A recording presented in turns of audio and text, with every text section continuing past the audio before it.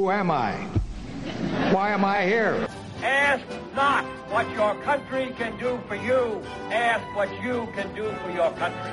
I shall not seek, and I will not accept the nomination of my party for another term as your president. Tear down this wall. And the wall just got 10 feet taller. We're going to California and Texas and New York. And we're going to South Dakota and Oregon and Washington and Michigan. And then we're going to Washington, D.C. to take back the White House. Ah! Welcome to Election Shock Therapy. I'm Chris Moore, and here in my office today we have Sam Mulberry. Who's not at a meeting. That's right. Although I'm headed to one very shortly. So we get Sam for 10 minutes. All I'm right. Andy Bramson. And I'm Mitchell Crum. So we have the full complement today. We're going to talk about politics here in a little bit, but first a couple of quick announcements. If you would, take a minute, go to iTunes and find our show. Give us a rating and write a review for us. That would help other people find us. I found out this last week. If you Google Election Shock Therapy, we're the first thing that comes up. Yeah. I'm pretty excited about that. Yeah. It's the Podbean site is the first thing. Nice. Yeah, I love it. It's good search engine optimization there, Chris. Yes, it is. All right. And email us at electionshockTherapy@gmail.com. We'd love to have your questions. I have a couple emails to get to in this podcast. We'll get to those a little bit later. Sam, you got me published, man. I did. But on the History Department's webpage. Why is the political scientist Well, on not the the History webpage, on our blog. That's different than our webpage. Good point. Yeah. True. Well, do you want to... So Chris Geertz has sort of run the History Department blog for as long as it's existed. Chris Geertz is a professor of history here. Correct, yeah. And he had been our chair for a number of years. And does a lot of blogging. He's a blogger. That's what he does. He blogs at the Pietist Schoolman. Yes. And he's on sabbatical this semester, so our new chair said, we still have to do this blog thing, and now Chris isn't here. So we all got assigned blog, or we signed up to do blog posts throughout the semester. So I signed up for the two that I was required to do, and then promptly felt like I have no idea what I'm supposed to do on the History Department blog. So then Chris pitched an idea to me. So I am a subscriber to Foreign Policy Magazine, amongst other publications. And one of the things that they've done over the last couple of years is a photojournalist segment called The Things They Carried, where they'll interview somebody who works in some kind of international relations field, maybe a UN weapon inspector or a diplomat or someone that is actually a human trafficker who's been arrested. And then they'll unpack everything that they're carrying with them and take pictures of it and then have them explain why they carried those things. So I pitched an idea to Sam to talk about what faculty might do. So I did that for myself. I looked at what I take to class with me when I teach, and then I showed it to my department. So my department is going through a series of everyone in our department is doing this. So I've photographed all but one person in our department. So those posts are coming up. But while I was because I had to do 2 blog posts, yep. So I did mine, and then while I had the photo stuff set up, I said, Chris, you teach 2 HIS courses. So I do. I had Chris take photos, or I took photos of Chris's items, and then this week was my second blog post for the semester, so I did Chris Moore, The Things They Carry. So this can be found if you just search for Bethel History blog, or I think that's probably the best way to find it, Bethel History Department blog. It's currently the top, the most recent post on that blog. But it's pretty interesting. The idea is that you can look at the material objects that somebody surrounds themselves with or what they carry, and that those things come together to tell a kind of story. So it's interesting because we all, on its face, have the same job. We all go into a classroom and teach.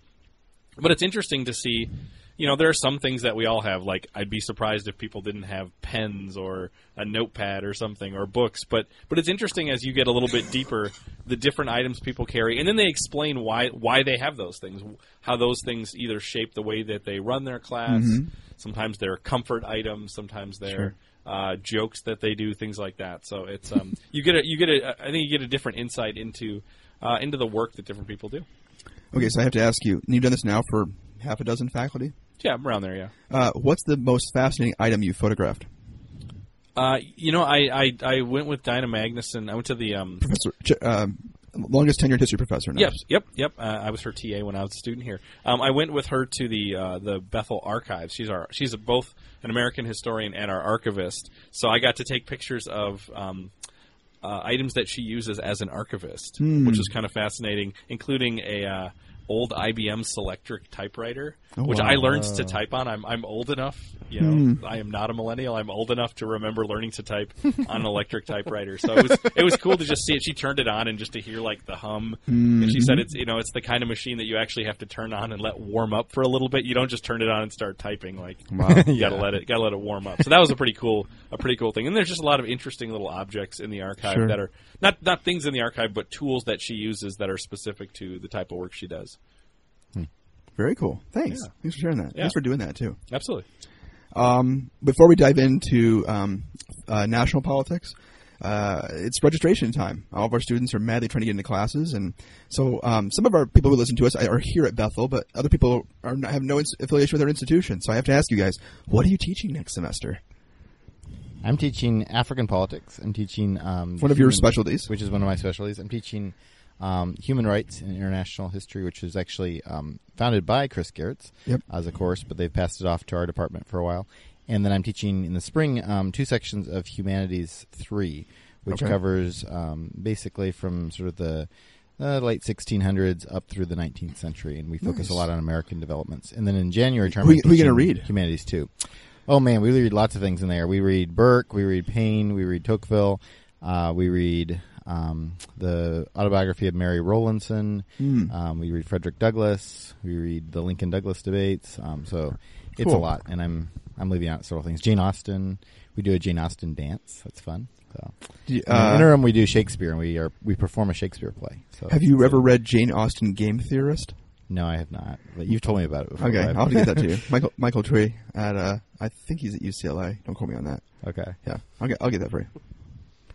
I'm going to be teaching 2 sections of Intro to American Politics, and timely. That yes, right. It's always timely. Actually, one of the things that I think people have come up to me over the last.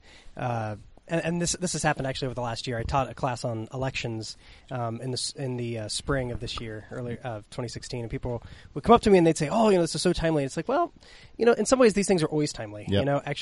There's always, especially the intro to politics. I mean, there's always politics going on. There's always, in fact, at this time, and I think that's what we're going to get to. Just when everyone starts to kind of look away, and in fact, I had one of my Facebook friends. I posted a little something about the election, and somebody just posted and said, "Stop it! I'm tired. I don't want to hear any more about this."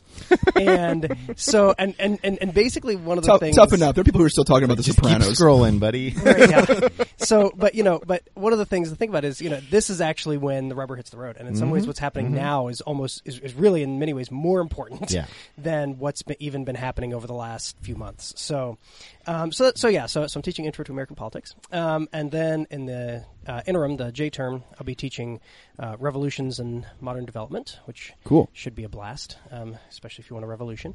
And yeah, that's right. You got to sing the Beatles song. So anyway, but then I'll also be teaching in the spring. I'll be working with Sam doing the CWC, Christianity Western Culture, and then the upper level class I'll be teaching is Modern Political Thought, which the way that it'll be taught is basically starting with Nietzsche and going forward. So basically, mostly contemporary stuff and looking at the looking at very recent. Who are you most looking forward to reading or talking about? Oh, I don't know. There's so many. I mean, in some ways, that's. We'll be reading most of my favorites, so I'm pretty excited about it. Only the hits, right? Yeah, I mean, we'll be reading. I mean, that's the thing. Like, you go through the list, and it's like these are all people that I love to look at. I mean, like Nietzsche is a blast, and it's so. Nietzsche is a blast. Nietzsche's Mitchell a blast, man. Yeah, he is. It's a good hang. Yeah, that's right. It's Anyway, you need to convince me on Nietzsche. When the abyss is staring back at you, man. I mean, Anyway, so at any rate, so and then I mean, I love Abraham Kuyper, so we're going to be reading him. We'll be looking at Charles Taylor. We'll be looking at John Rawls in depth. So all of these, kind of the big hits, and it'll be great. Nice, very cool. Sam, you're teaching CWC. Do you want to talk a little bit about what that is? Yeah, it's Christianity Western Culture. So it's a Western Civ course. It's a Bethel kind of specific Western Civ course because it combines Western Civ with church history, and we look at sort of the interactions of Christianity and Western culture. We start with the ancient Greeks, so kind of setting the stage for the world into which Christianity is born, and we go all the way through the European Enlightenment. So it's a dash through history, and it's team taught. So we have political scientists, historians, philosophers. Theologians. So it's really fun. It's my favorite class to teach. So I teach that every semester. And then this interim, I'm teaching World War I. So I'm traveling with Chris Garrett, who's sort of haunting this episode. We keep that's okay. Yeah. Hey, Chris. We're bringing 21 students to Europe to learn about the First World War. So I will say this: you mentioned registration. If people want to try to enroll in these classes, all my sections are closed, Chris. So. Boom. So yeah. Whoa, you're so and with that, popular. I actually will drop the mic because I have to go to a meeting. Oh, nice. Well played. Well, one of mine's closed. I've got one closed out. But I have openings in a couple other classes. I'm teaching the Political Science Department's senior seminar, which is a capstone course for us. Which never closes. Well, you have to qualify by being a senior in the Political Science Department. And there's we cap it pretty high for the amount of seniors we have. Yeah. I have 8, which I'm looking forward to. That's about a nice almost number. the perfect number. It is. And then I'm also teaching Introduction to International Relations, which I teach almost every semester. And that's Is that closed? That is closed. That is closed with people with torches and pitchforks at the door trying to get into it. Yes. And I'm also teaching one of my specialties, politics of terrorism and counterterrorism. Nice. I'm very excited about that. I might have shot myself in the foot, gentlemen. I basically have an almost entirely new reading list for that class. So oh wow! You did major that revamp. Oh. So I'm going to be spending part of my Christmas prepping some new lectures. I've done that before. That's a lot. So. Anyway, that's a little bit glimpse into what we do here and what we're about here. We might shift in some of those kinds of directions as well as some others. We have a whole set of plans we're thinking about as we move into this post-election season. We're still going to talk about politics, don't worry, but we might be doing some other things too. And we'll be really clear to flag those things in the podcast channel, so you know what you're getting in for if you download a podcast. But it's now time to talk about transitions. That's kind of the sub-theme for the remainder of this podcast. The Trump administration. Still feels a little bit weird to say that. I think it would have been weird if I would have said the Clinton administration too.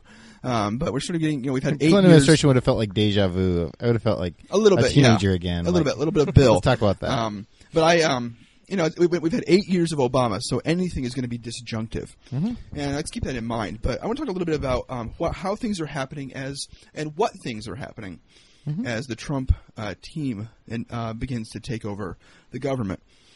It's a relatively quick turnaround. One of the reasons we have elections in November and inaugurations in January is because we sort of need that ramp-up time of a couple of months to give a new president and their staff a time to get settled and learn some of the things they're going to need to do to keep the government running. It's a complex job. And get their team in place. I mean, there's about 4,000 appointments or so that the president has to make.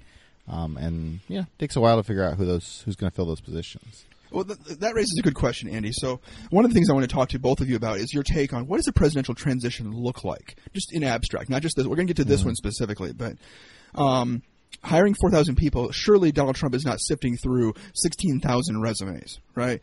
How is this happening? What is the process by which a new administration is formed?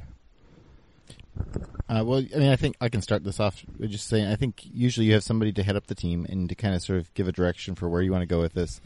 You have to establish some kind of process to decide who's going to be considered. Obviously, there are typically people who have been in the campaign or who have been loyal supporters who you're going to be thinking about already, and that you've kind of already probably put a word in saying, hey, if this works out, I'd be interested in a position or possibly even a particular position, right? And so you have, there are some people who are going to be kind of shoo-ins, just based on their position with the campaign.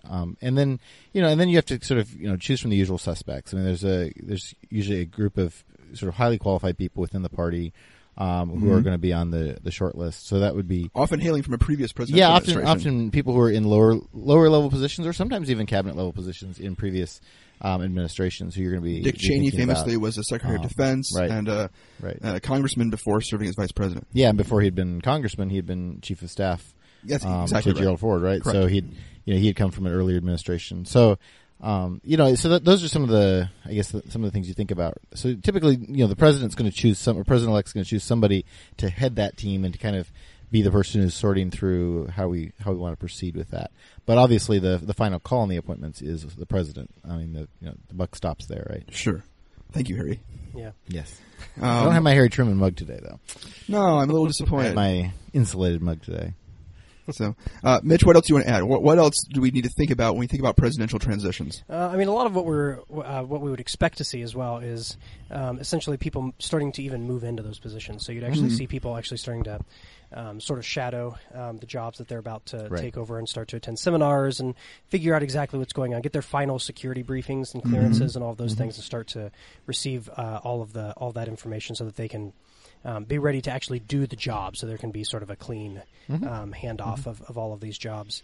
And so that's basically what you would normally expect, and you would you would as Andy said, you would expect to see in some ways part of what we're going to get to is, generally speaking, these the campaigns have been gearing up for these, right? They have a lot of people in mind and sort of a lot of lists of people before they even get to this stage. And I think that's part of what we're about to talk about here is what the current situation looks like. Yeah, a little bit. And maybe it's worth noting with that. I mean, I think one of the things that is interesting here is that the election of Donald Trump last week was a surprise to a lot of people, and I think possibly including parts of the Trump campaign. I think, yeah, that's what I would definitely say that. I think they themselves were surprised. They themselves thought they had a chance, but I don't think they thought the odds were in favor of that. And so I do think that there was actually less thought that had gone into what would this Trump administration look like in his camp than there probably had been in the Clinton camp, where they had the opposite expectation. They thought they would win, right? Right. And so they were already starting to think ahead to what do we do when we win. And for the Trump administration, it was just like, we got to take care of business, or the Trump campaign rather, it was, we got to take care of business right now and try to give ourselves a chance. So I do think that they were probably a little less ready to hit the ground running in terms of this interim period between the election and the inauguration, just because, again, the expectation in their camp as well as in the Clinton camp was that she was the odds-on favorite. Yeah. I want to ask two questions. One's easy and one's hard. I'm going to start with the hard one, okay? You mentioned, Mitch, that there's sort of a job showing process, that the outgoing administration will sort of show the incoming administration, or at least the mirror positions, kind of the ropes of the office. Yeah. I think this is beyond just an office tour, but this is is an insight into the paper clips. Right, exactly. No, this is insight into the processes that have been created. That seems striking to me because in the most of our presidential transitions have been to the opposite party. How helpful or how acrimonious are these job shadowing transitions? I think part of it depends on the job. It depends on which part you're looking at. So if you're looking at some of the lower level stuff and you're looking at sort of the major agencies, these are generally speaking, probably fairly smooth. And you see a lot of people just basically say, handing off. Because in many ways, I mean, when you talk about the cabinet and you talk about the major agencies, even though you have a new incoming administration, the new people who are at the top of the administration will not be able to change an incredible amount very quickly. I mean, while the president can change some policy and can, by executive order, for example. Right, by executive order and by other directives, it takes a while because you actually have most of the people who are already doing these jobs have established standard operating procedures, and they are not going to easily and suddenly shift, barring new legislation and new direct orders. And so when you're talking about people coming into these positions, it really is kind of, as you were describing, sort of learning how does this agency actually work, what are they doing, how do they do it, and sort of figuring out what kind of changes you can make almost at the margins in some ways. And so that's so in that way. Now, on the other hand, there are all sorts of wonderful stories about the upper level. So the very top level, where you, like, for example, the Clinton administration removing the W's from keyboards in the White House. So that George W. Bush couldn't be typed on the keyboards. Right. So you do hear stories about things exceptionally like that. petty, right? Right. So at the top levels, particularly for like the White House staff and maybe the executive office of the president, things like that, you're going to see a little bit more of the sort of tension, at getting a new person coming in there, and it's at that level too. It's at that top level where you will see the most dramatic change. So, so for these people, they are the ones who are going to mostly be loyalists to the new administration, and who who have been loyalists to the previous generation or the previous administration. And so that's where you're going to see the most tension. Yeah. What's worth noting here too is I think, and this was kind of striking, is when after Donald Trump was elected, President Obama said, he said, we want to do a good job in this transition. And he actually said some very nice things about the way that the Bush administration actually handled this transition. He said they were very helpful. And, of course, that's quite striking because if your political memory extends back to 2008, as mine does, right? I mean, you'll remember that President Obama won an election in an election which he attacked President Bush pretty strongly, right? I mean, so he said very negative things about the way Bush had handled pretty much everything, right? And so this was not an election which he had sort of softballed the current president, and yet when that transition happened, Bush and Obama worked together to make that smooth because they did view this as important for the country. And so there's something kind of heartening about that. Yeah, and Obama's made a very strong point of saying, hey, look, even though I didn't vote for this guy, he was elected. This is the choice the American people have made, and we're going to do everything possible to try to help him succeed and to make this transition good. So hopefully, I mean, it's one thing for the president to say that, and to Mitch's point, it's another thing for all the people down below to do that, right? But that's a good sign, right? That is I think, and to Chris's point, it's heartening to see that there's an ability to step back and say, okay, let's put the country first, even though we have obviously some pretty deep political disagreements here. Yeah, maybe I'm being overly optimistic here, but although both, people at this, Democrats and Republicans at this high level certainly want to see their counterparts fail when it comes to policy choices. Right. But they're all patriots enough that they want to see America succeed. Right. They may have different visions of what it means for America to succeed, but I don't think that George W. Bush wanted to leave office and have Barack Obama's institutional systems break down inside the office. Right. And I don't think Barack Obama wants Donald Trump's institutional systems inside the office break down, even if he doesn't want some of his policy goals to become accomplished. Obama's speech, I think it was the day after the election, was very nice in this regard. I mean, I watched that. It was about a 10-minute thing right outside the Oval Office, and it was, he basically said that we're patriots first, right? And that was sort of the big takeaway. And so, I thought that's the right attitude, right? And that's what we would hope to see as we try to transition from one administration to another. And it's worth. And I hope we're not too cynical, and I hope we're not. Too Pollyannish? Yeah, too Pollyannish. There's actually some kind of. I think, for me, as somebody who grew up in a developing world country and who studies the politics of Africa, right? I mean, I think this is one thing about our system that has been very good, right? And that has been, in some ways, quite exceptional compared to a lot of presidential democracies, right? Which is that we do have these very good transitions from one president to another. And, petty, things aside, like removing W's from keyboards, right? We do peacefully transition, and they usually try to help each other do that. And, even despite the fact that more often than not, it seems like we're transitioning from a president of one party to a president of the other party. And yet we do have this very, sort of strong tradition of a peaceful and even cooperative transition, which is really healthy. So the transition between Obama and Trump might be peaceful, but the transition inside the Trump campaign perhaps isn't. So here's the easy question. All right. Who is in charge of the Trump transition? Why do you think that's an easy question? Well, it used to be an easy question. Okay. Well, let's just say it's not Chris Christie. But it used to be. It used to be Chris Christie. Yeah, that's right. Okay. It's Mike Pence on paper, right?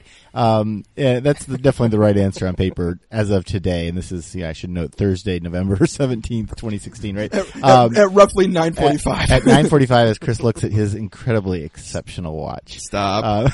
I'm wearing an ostentatious watch today, and there's ostentatious, and then there's that watch. It's a great watch. Anyway, I just laugh every time Chris wears that watch. But I'll try not to get too distracted by Chris's watch here. So Mike Pence is in charge of this right now. Yes. And after Chris Christie got somewhat unceremoniously pushed out, and his cronies are getting pushed out, and this was he's still technically vice chair, but this was a palace assassination. Pretty much, except that he's still sort of lingering. Yeah, but I don't think peacefully. No. Let's unpack this a little bit without getting too deep into the New York Times or the Wall Street Journal. Chris Christie was one of the earliest and biggest profile supporters of Donald Trump. Is that fair to say? Yeah. Okay. Mm-hmm. But not even all of Donald Trump's supporters at the highest level like or agree with each other. Right. What got Chris Christie removed from this transitional position?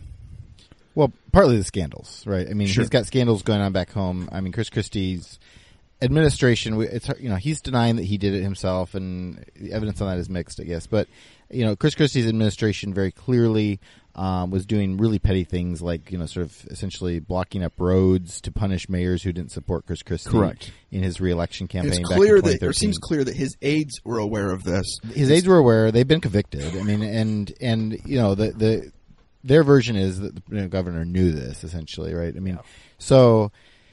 There's a lot of scandal surrounding him, so there's a very practical reason to remove him. It's also not clear to me, and it hasn't been clear to me all along, even as Trump's certainly taken Chris Christie's support and, benefited from it, it's not clear to me that he has much respect for Chris Christie. I mean, there were a lot of indications, even when Christie declared his support for Trump back in the spring, that he kind of disrespected him. And, and all along there's just been these sort of little snubs to Christie, and it just, so this, in that sense, it fits here too, but the scandals alone are a good reason to demote him, I think. Although with that said, I'm not sure that Trump respects really many of the people that he's surrounded himself with. That's a fair point. Yeah. He's also had a number of snubs and moments of disrespect for Mike Pence. He's had this for, for sure. Yeah. There's been a lot for him. Also, obviously, for Reince Priebus. I mean, there's been all sorts of. And now Reince Priebus has been named as Donald Trump's chief of staff. Chief of staff. Which is a very important position. Essentially, is the president's inside the White House manager of presidential affairs. Yeah.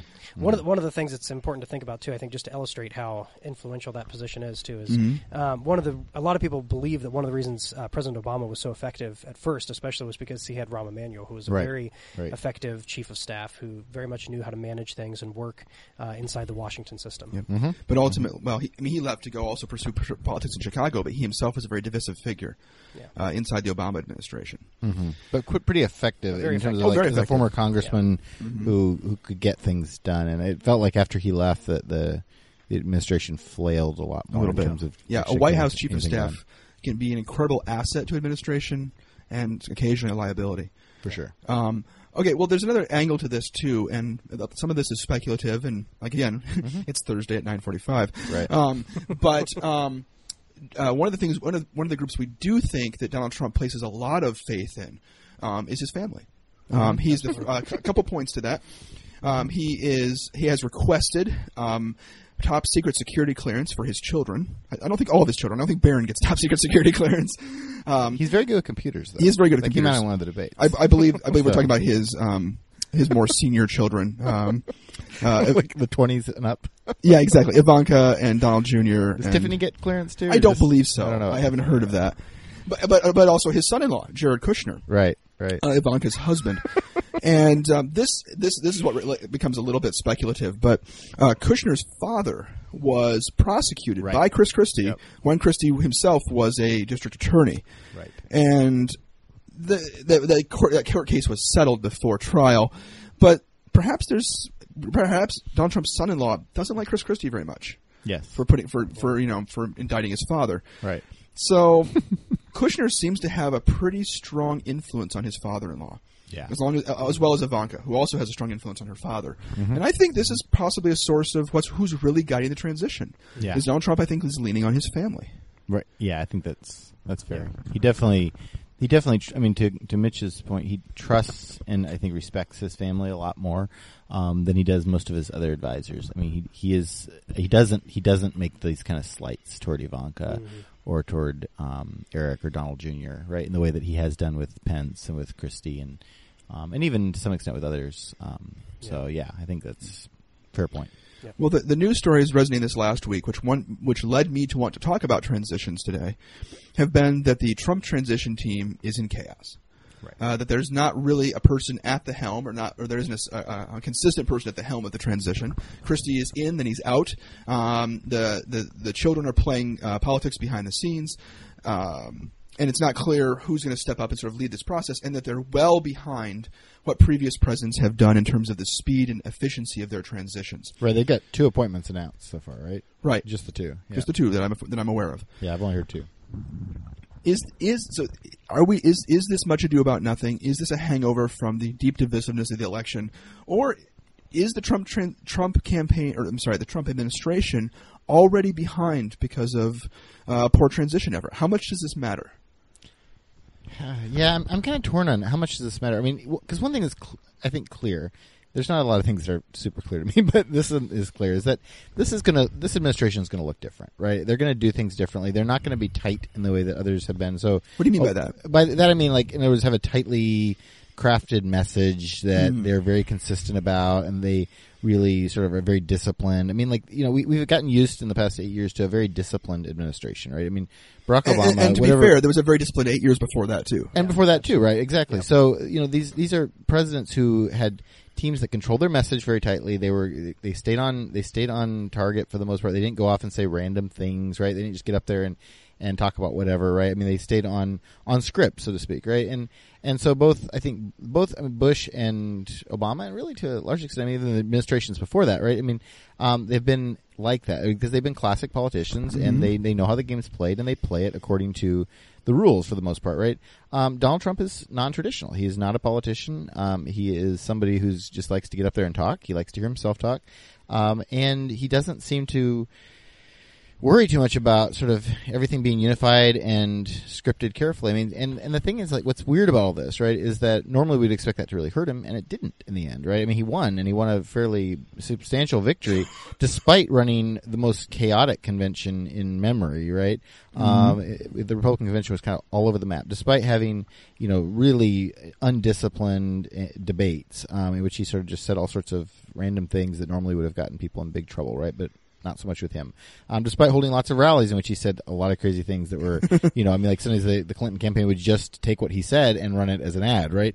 And you didn't even need to do anything else really, from their perspective, right? So that worked for him. I mean, that is who he is. And right. So, I think we should expect this to be kind of the new normal. I mean, that it's going to be a little chaotic. And then the question is, within that chaos, can it be a productive chaos? Can they get things done within the chaos? And I think, that's going to be the question, because it's one thing to run a campaign well or to successfully, and it's another thing to be able to get things done in government.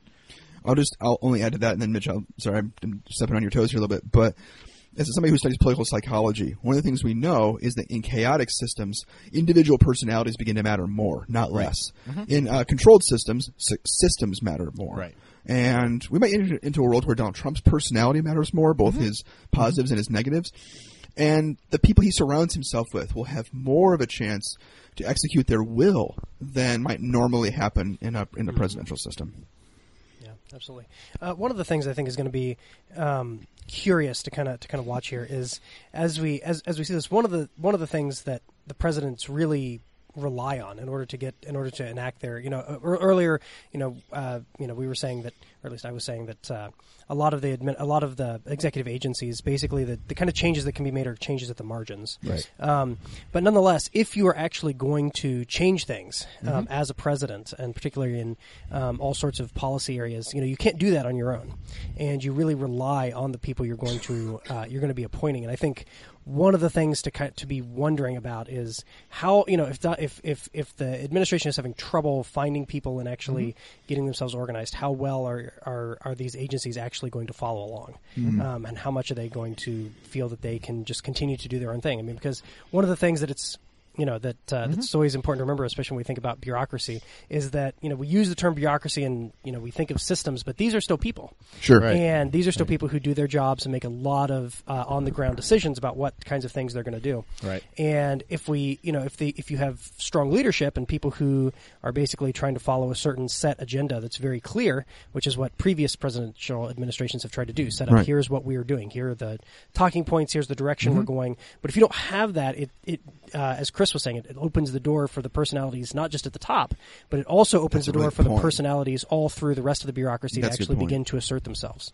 So we may see Trump administration, if it has more trouble actually establishing exactly who's in charge, what the basic message is, we may actually see a lot more independence on the part of these different agencies more difficulty for Trump and the people at the top to actually guide and direct policy. Yeah, and I don't know, like I'm torn on how much that's going to matter to him, right? I mean, because one of the things that came out of his meeting with Obama is Obama's kind of convinced that Trump is essentially pragmatic, right? It's just sort of about what works, and or at least that's what he said, right? I mean, whether he's actually convinced of that personally, who knows, right? But that's what the president said, and I actually kind of think that instinct might be right on the president's part. And so if that's the case, it's certainly a hopeful thought for Obama. It's a hopeful thought for Obama and for us, right? As a country, right? But if that's right, then it might be that Trump only cares about a few big things, right? That it's like, okay, I want to change, and maybe there's 3 or 4 big things he really wants to see happen. He prioritizes that. He works with Congress to get that done. He tells his, executive staff around him to make sure those things happen. And then maybe he doesn't care. I mean, maybe because if he doesn't have in the absence of him caring, other people will care. Well, exactly, right? And so then it comes down to, as Mitch says, I mean, like what these lower level people are doing, right? And then the question is, do they have ideological agendas, or are they essentially just going to be like whatever works, or most likely whatever has been working for them, right? Because a lot of the positions down through the government bureaucracy are not political appointments. I mean, the president has about 4,000 political appointments, right? But a lot of the other stuff is just done by people who are civil service employees, right? I mean, they're going to keep doing their jobs, and they're going to do whatever's worked under Obama or under Bush, right? Which is actually a good hallmark of our democracy, which we do not have a spoils system. Right, we used to, of course, we did. and then we changed that in the 19th century, partly as a result of a president getting assassinated by a mentally deranged person who was upset that he had not gotten a position in government, which it seems evident was probably a good decision on the president's part. But, but having people in the State Department, having people in the Treasury, having people in Commerce who will outlive in their positions any given president is itself a good thing. Right. So this could end up meaning that a lot of the government just ends up being more pragmatic than anything else. I mean, if there's or works orthogonally to the presidential administration itself. What's that? Right. Yeah, there could be a conflict there, right? For sure. I mean, there's also, of course, part of it too becomes, you have the agencies who constantly have the incentive to try to increase their own role, to try to overtake more and more. So we may, one of the other side effects of this may be there may be more infighting amongst the agencies themselves as they attempt to jockey for more position, more funding, and things like that. And presidents will curry favor with certain agencies and not others. I mean, as a perfect case of this, Donald Trump frequently cited during the campaign that he was endorsed by ICE. Immigrations and Customs Enforcement. He wasn't endorsed by the agency. He was endorsed by the union of employees. Right. And that makes sense. If Donald Trump is going to build a wall or some form of a wall, or if he's going to massively increase immigration, he's going to have to increase funding. Right. That means those employees get better jobs, or they get better pay, or they get more employees, more influence, and more influence. And so it's not surprising then that they would endorse him and support him. Another agency like the State Department might not. Quite famously, they might have preferred Hillary Clinton. In the State Department, correct. Quite famously, there was a sharp disjunction between Condoleezza Rice under the Bush administration when she was Secretary of State and the actual civil service long-term employees of the State Department underneath her, so much so that her assistant secretaries of state were basically in charge of trying to just keep all the employees in line and on message. Right. But to be fair, Colin Powell, George W. Bush's first Secretary of State, was quite beloved by the State Department. Right. And so this really varies. And so and this is kind of what I wanted to get to, gentlemen. The kinds of people that Donald Trump picks to outfit his cabinet and to outfit the top levels of his presidency are incredibly important. Right. I think I'm going to say this and see what you think of this. I think this might be the most important thing Donald Trump does in his entire administration. Yes, he will have other moments. He will be tested by foreign leaders. He will have key pieces of legislation that pass or fail. President Obama will look back at Obamacare, for example, or perhaps the killing of Osama bin Laden. But in reality, setting these people up in these agencies, in these positions, this has the greatest effect on U.S. government that anything a president will do. And difficultly, that's not a word. That's not quite a word. But perilously, how's that? Perilously. A president must do it at the very beginning of their presidency with almost no experience governing. And it's hard to. I mean, you can get rid of these people, of course, if they are really disasters. But it's hard because it has makes political it costs. Seem like it has political costs. It makes it seem like you made a bad decision. And I think you're limited how many of them you can do. I mean, like you can can one. Often presidents do, right? Often there's one who they realize like that was just a disaster. So I mean, like President Bush, for example, got rid of his first Treasury Secretary in pretty short order. That was before Hank Paulson, right? Hank Paulson was the last one. Wasn't he? There were like who was that? There were at least 3. Was Snow the first one or the second one? No, Paul O'Neill was the first one. There we go. And then Snow, I think, was the second one. Or maybe I don't know. Anyway, and then like Clinton had to get rid of his first defense secretary, who didn't really work out very well. Famously, Surgeon General Surgeon General turned into a bit of a fiasco for him too. So I mean, you can get rid of them, but there's a cost, as Chris points out. Right? I mean, like politically, this is distracting. It leads to some very bad news cycles, right? So you want to get these decisions right, and I think. To our earlier conversation too, I mean, I think these appointments may matter even more in a Trump administration precisely because I don't think Trump has a sort of vision for exactly what he wants to do at all these lower levels. So I think these officials are very likely to have more authority under Trump than they had under Obama or Bush or Clinton, all of whom were, I think, a lot more interested in the particular policies that were being carried out and viewed these cabinet secretaries as more functionaries. I think under Trump they have a chance to have a lot more power. Especially since some of the personalities he's looking at are people who want to have more power. Let me unpack a little bit here. He's only named 2 people so far. Reince Priebus, former chair of the Republican Committee, Republican Party. National Committee, right. And is going to be his chief of staff. That's the less controversial pick. That's actually, I think, a very good pick. Priebus is a Washington insider. He's been there a long time. He knows the people in the party. He's been head of the party since 2011. He knows the senators. He knows the congressmen, which is a big part of this job of being able to make connections with Congress. He knows these people because he's helped all of them get elected or reelected. And he's worked with all of them. So he's very well connected. He's close personal friends with Paul Ryan, who's Speaker of the House. So there's a lot of, I think there's a ton of upside. I think Trump was strongly encouraged to make this selection. There's evidence that the other appointment we'll talk about in just a minute was the one he actually wanted as chief of staff. But I think Reince Priebus was a good choice and could lead to this administration being able to get some things done more effectively than they might otherwise. I think you're absolutely right. So if Priebus was an outreach to Paul Ryan and Congress, the other appointment, Steve Bannon, as a reach out in the other direction. Gents, who? Well, we're going to hear a lot more about this. So maybe just a quick version of this. Who's Steve Bannon? Steve Bannon has been the leader of Breitbart News, and he is someone who has generally been known for being affiliated with fairly controversial groups. Guys, we're soft selling this. Come on. Yeah, we are. This guy's a white nationalist racist. Yeah, okay. So, we'll call. I want to be careful about labeling too much, though. Even though he definitely affiliates with those people, but I want to because I don't know. Like he's affiliated with Breitbart News, which does take a lot of those kind of lines, right? But he hasn't necessarily come out and said a lot of things himself personally as much. So I think what I want to say is he aids. That's because I'm sorry. He aids and abets those people, right? As an editor for Breitbart, or as editor in chief, was he? Yeah, he's the top. Whatever the top guy dog. is. Top dude. He's authorizing the kinds of editorial content that Breitbart's producing, right? And a lot of that fits with a white nationalist. Sure.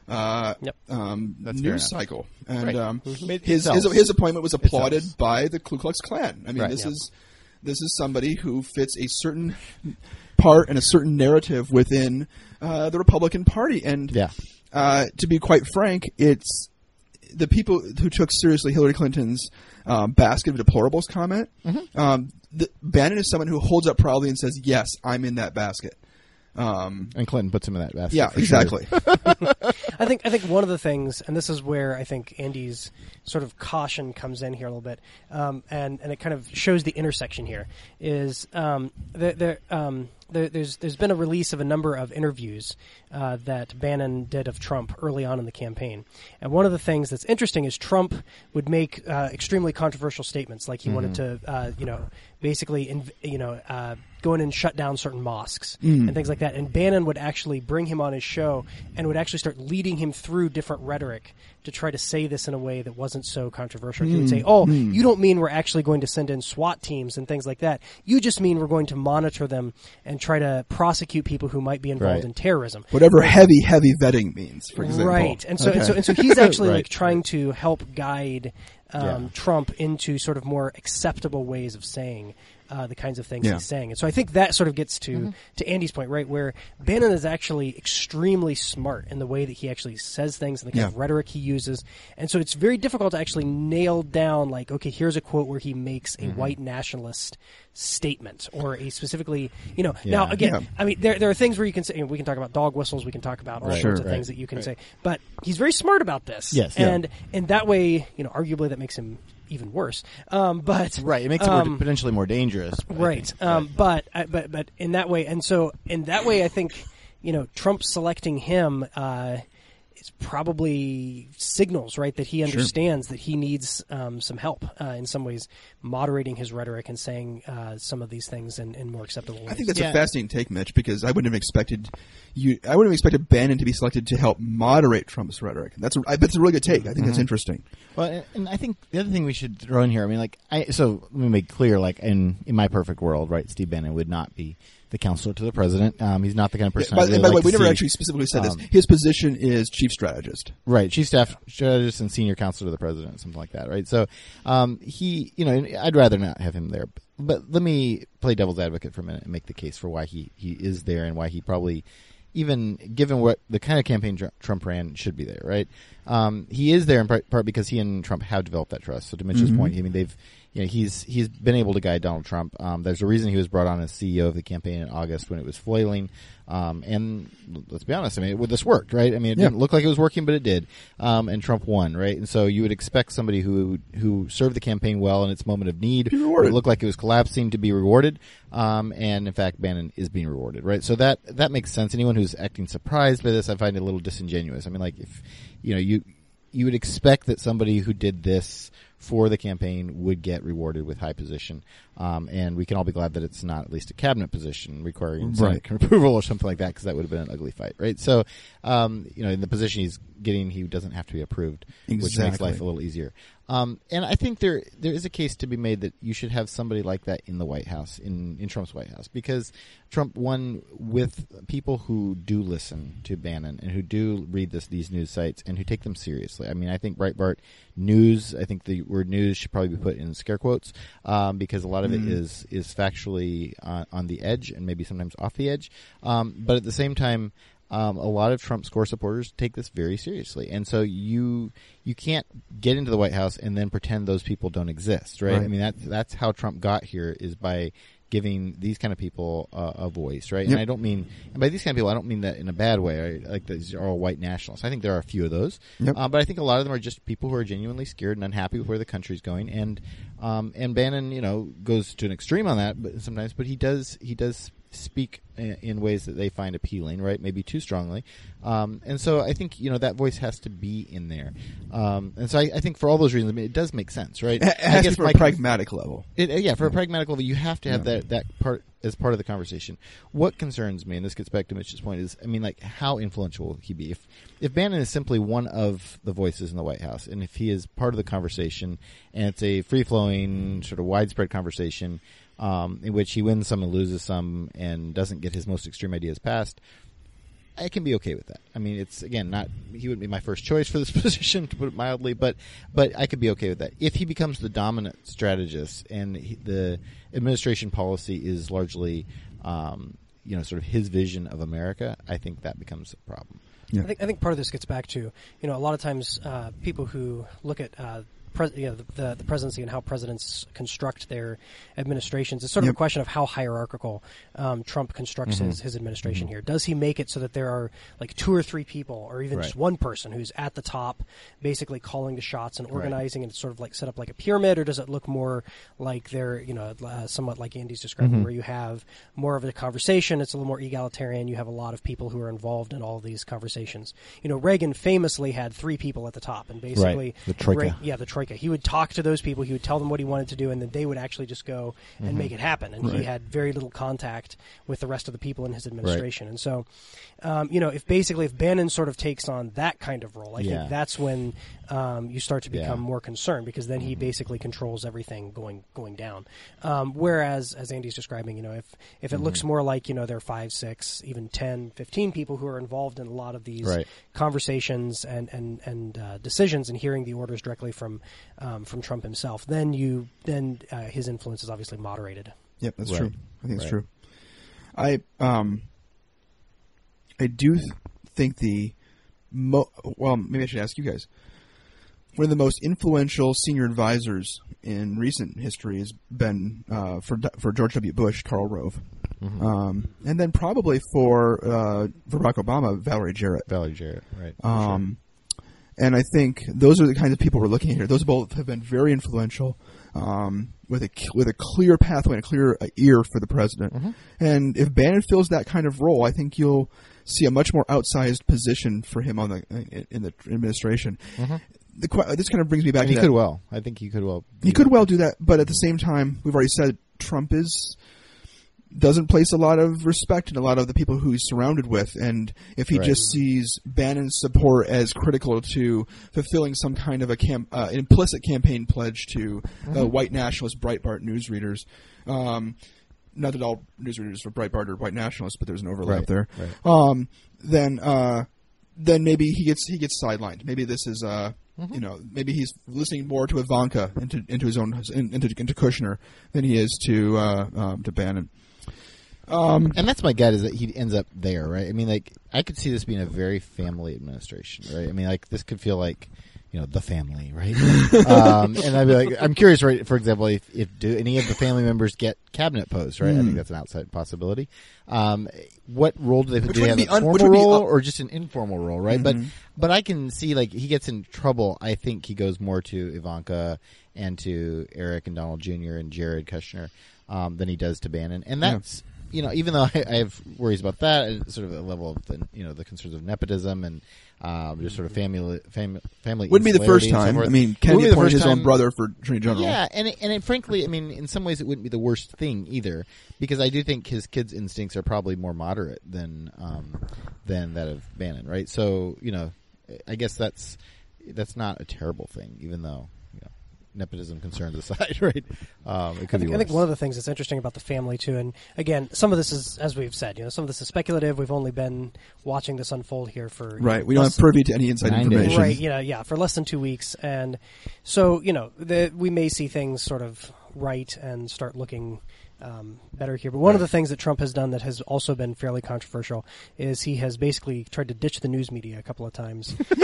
What's specifically to go and be with his family. Right. And so one of the things that this sort of raises, generally speaking, there's sort of this norm that the president is very transparent and very open with what they're doing with their time, just as a sort of democratic process, basically, where this is the most powerful actor, and so they should, we should, as a democracy, we should know what this person is doing and be able to monitor them. And so Trump has actually basically run off from his press detail a couple of times now, and basically to be with his family. And I think one of the things this raises, as we're thinking about, the role that his family plays is, how much oversight does that allow, and how much transparency is there then in that process? And I think that's, in some ways, another concern perhaps about the role that his family might play in policy. Yeah, and he's talking like, he may not even stay in the White House all the time, right? He's talking about like, I might splitting time in with his time in New York and living there in my his sort of gold-plated apartment, and that is it actually gold-plated. Come on. Parts of it are. Actually, Okay, I think so. I could be wrong with that, but there are pictures that seem to indicate that. But I don't know if it's all real gold. Unlike Notre Dame's dome, Notre Dame's dome is actually plated with real gold. Wow. So as a Notre Dame alum, I've got to get that in there. But anyway, so especially we recoded especially this year. Yeah, exactly. Anyway, so so I think that'll be interesting too. I mean, like, does he actually sort of split time between the White House and New York? Does he keep holding lots of campaign rallies? He suggested that he might do that. So this is going to be, I think it's going to be different than what we've seen other presidents do. Yep. I don't know exactly how Donald Trump's going to do this, but I don't expect this model to look like anything that we're terribly familiar with. Yeah. So I think you're right. It's going to be fascinating. Are there any other appointments you're particularly interested in right now? Or yes, potential so appointments? many. We haven't heard them yet, and so it's all speculative right now. But people to keep an eye on. There's offices to keep an eye on and people to keep an eye on. Yes. In my opinion, because I'm a foreign policy guy, the most important cabinet-level position a president will appoint is Secretary of State. I'm kind of concerned about that one right now because Rudy Giuliani is getting a lot of press. And Newt Gingrich. Yeah, although Gingrich has hinted he might want more of a... Well, he sounded almost like he wanted Bannon's position, honestly, like chief strategist and sort of have the ear of the president but not actually have to run something. Right. Which maybe, I don't know if that's going to happen or not, but another name getting mentioned is John Bolton. Yeah, John Bolton. John Bolton was a UN ambassador to the UN under the Bush administration, ambassador to the UN, but famously very, very critical of the UN and critical of multilateral internationalism in general. I think he famously said that the UN in New York could lose 10 floors and no one would notice. Right. This is so. I mean, these are people who are setting up to be pretty skeptical of America's commitments to allies abroad. and to commitment to working through international institutions and multilateralism, generally speaking. Yeah. So that's one thing to pay attention to. I would think Trump would want to announce Secretary of State, Secretary of Defense, Treasury, Commerce relatively soon. Yeah. And we should expect him to see that if his transition team is working effectively. Yeah, and I guess I'm a little concerned about Giuliani at State because there's been hints that Giuliani wants State. Giuliani was obviously one of the high-profile Trump supporters, and yes, Giuliani has certainly many skills. I mean, he's I think did a lot of really good things as governor or as mayor of New York City. But I'm just not convinced that he has the right skill set for Secretary of State. I don't see him having a lot of diplomatic skills. I don't see anything in his background that suggests that he's really well prepared to do that. That he has any particular expertise, and so I would kind of hope that he ends up somewhere else. I mean, he's going to obviously get a position, and that would be okay. Somebody thought Attorney General General would make more sense. Even Homeland Security, honestly, would make a lot more sense. It's true. Than Secretary of State, in my opinion. So I would be a little disappointed if he ends up at State. Jeff Sessions, who is the one prominent sort of Trump supporter in the U.S. Senate and kind of backed him very early on, is getting a lot of sort of press as possibly for Defense Secretary or maybe Homeland Security also. But that would be. It seems like a solid choice. I mean, he seems fine. I'll throw one more thing out here, then we need to actually kind of wrap up, gents. And I think what we're going to do is make this a two-parter because what we've talked about is transitions inside the Trump administration. I want to talk about transitions outside the Trump administration, specifically how our country transitions through this election. I want to kind of address directly the rancor and vitriol of this election, and then kind of what we do about that. But before we sign off, Elliot Cohen. Is a conservative foreign policy expert. He was in the Bush administration. Specifically, he was a counselor to Condi Rice at State during the latter part of the Bush administration. He was a vocal critic of Donald Trump's presidential campaign.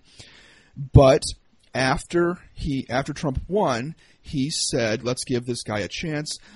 Conservative foreign policy experts go interview. Let's go work for this guy. Let's make this let's kind of get behind this person that we oppose. He was a never Trumper who won it, and he met with some folks in the Trump administration, and he revised that opinion. He said, "Stay away." He basically did the equivalent of running away screaming. He said this is an arrogant, angry group that's screaming, "We won," and or something like that. It was pretty close to what he said. Yeah. There's a division inside the Republican Party now. There are some Republicans who are very anxious and nervous who will not serve in the Trump administration. That wasn't the case with Obama, and that really wasn't the case with George W. Bush either. They mostly had their pick of the people in their party to serve for them.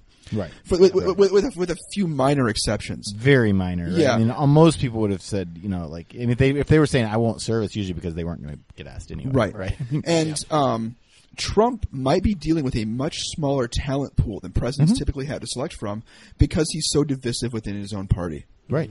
Much as he did when he selected vice president. I mean, right? I mean, he, Mike Pence was sort of the best available option, but out of a problematic group of choices, right? Because a lot of people simply didn't want to run with this guy, right? Yeah. And I think that same dynamic's likely to play out with his cabinet choices. Yeah.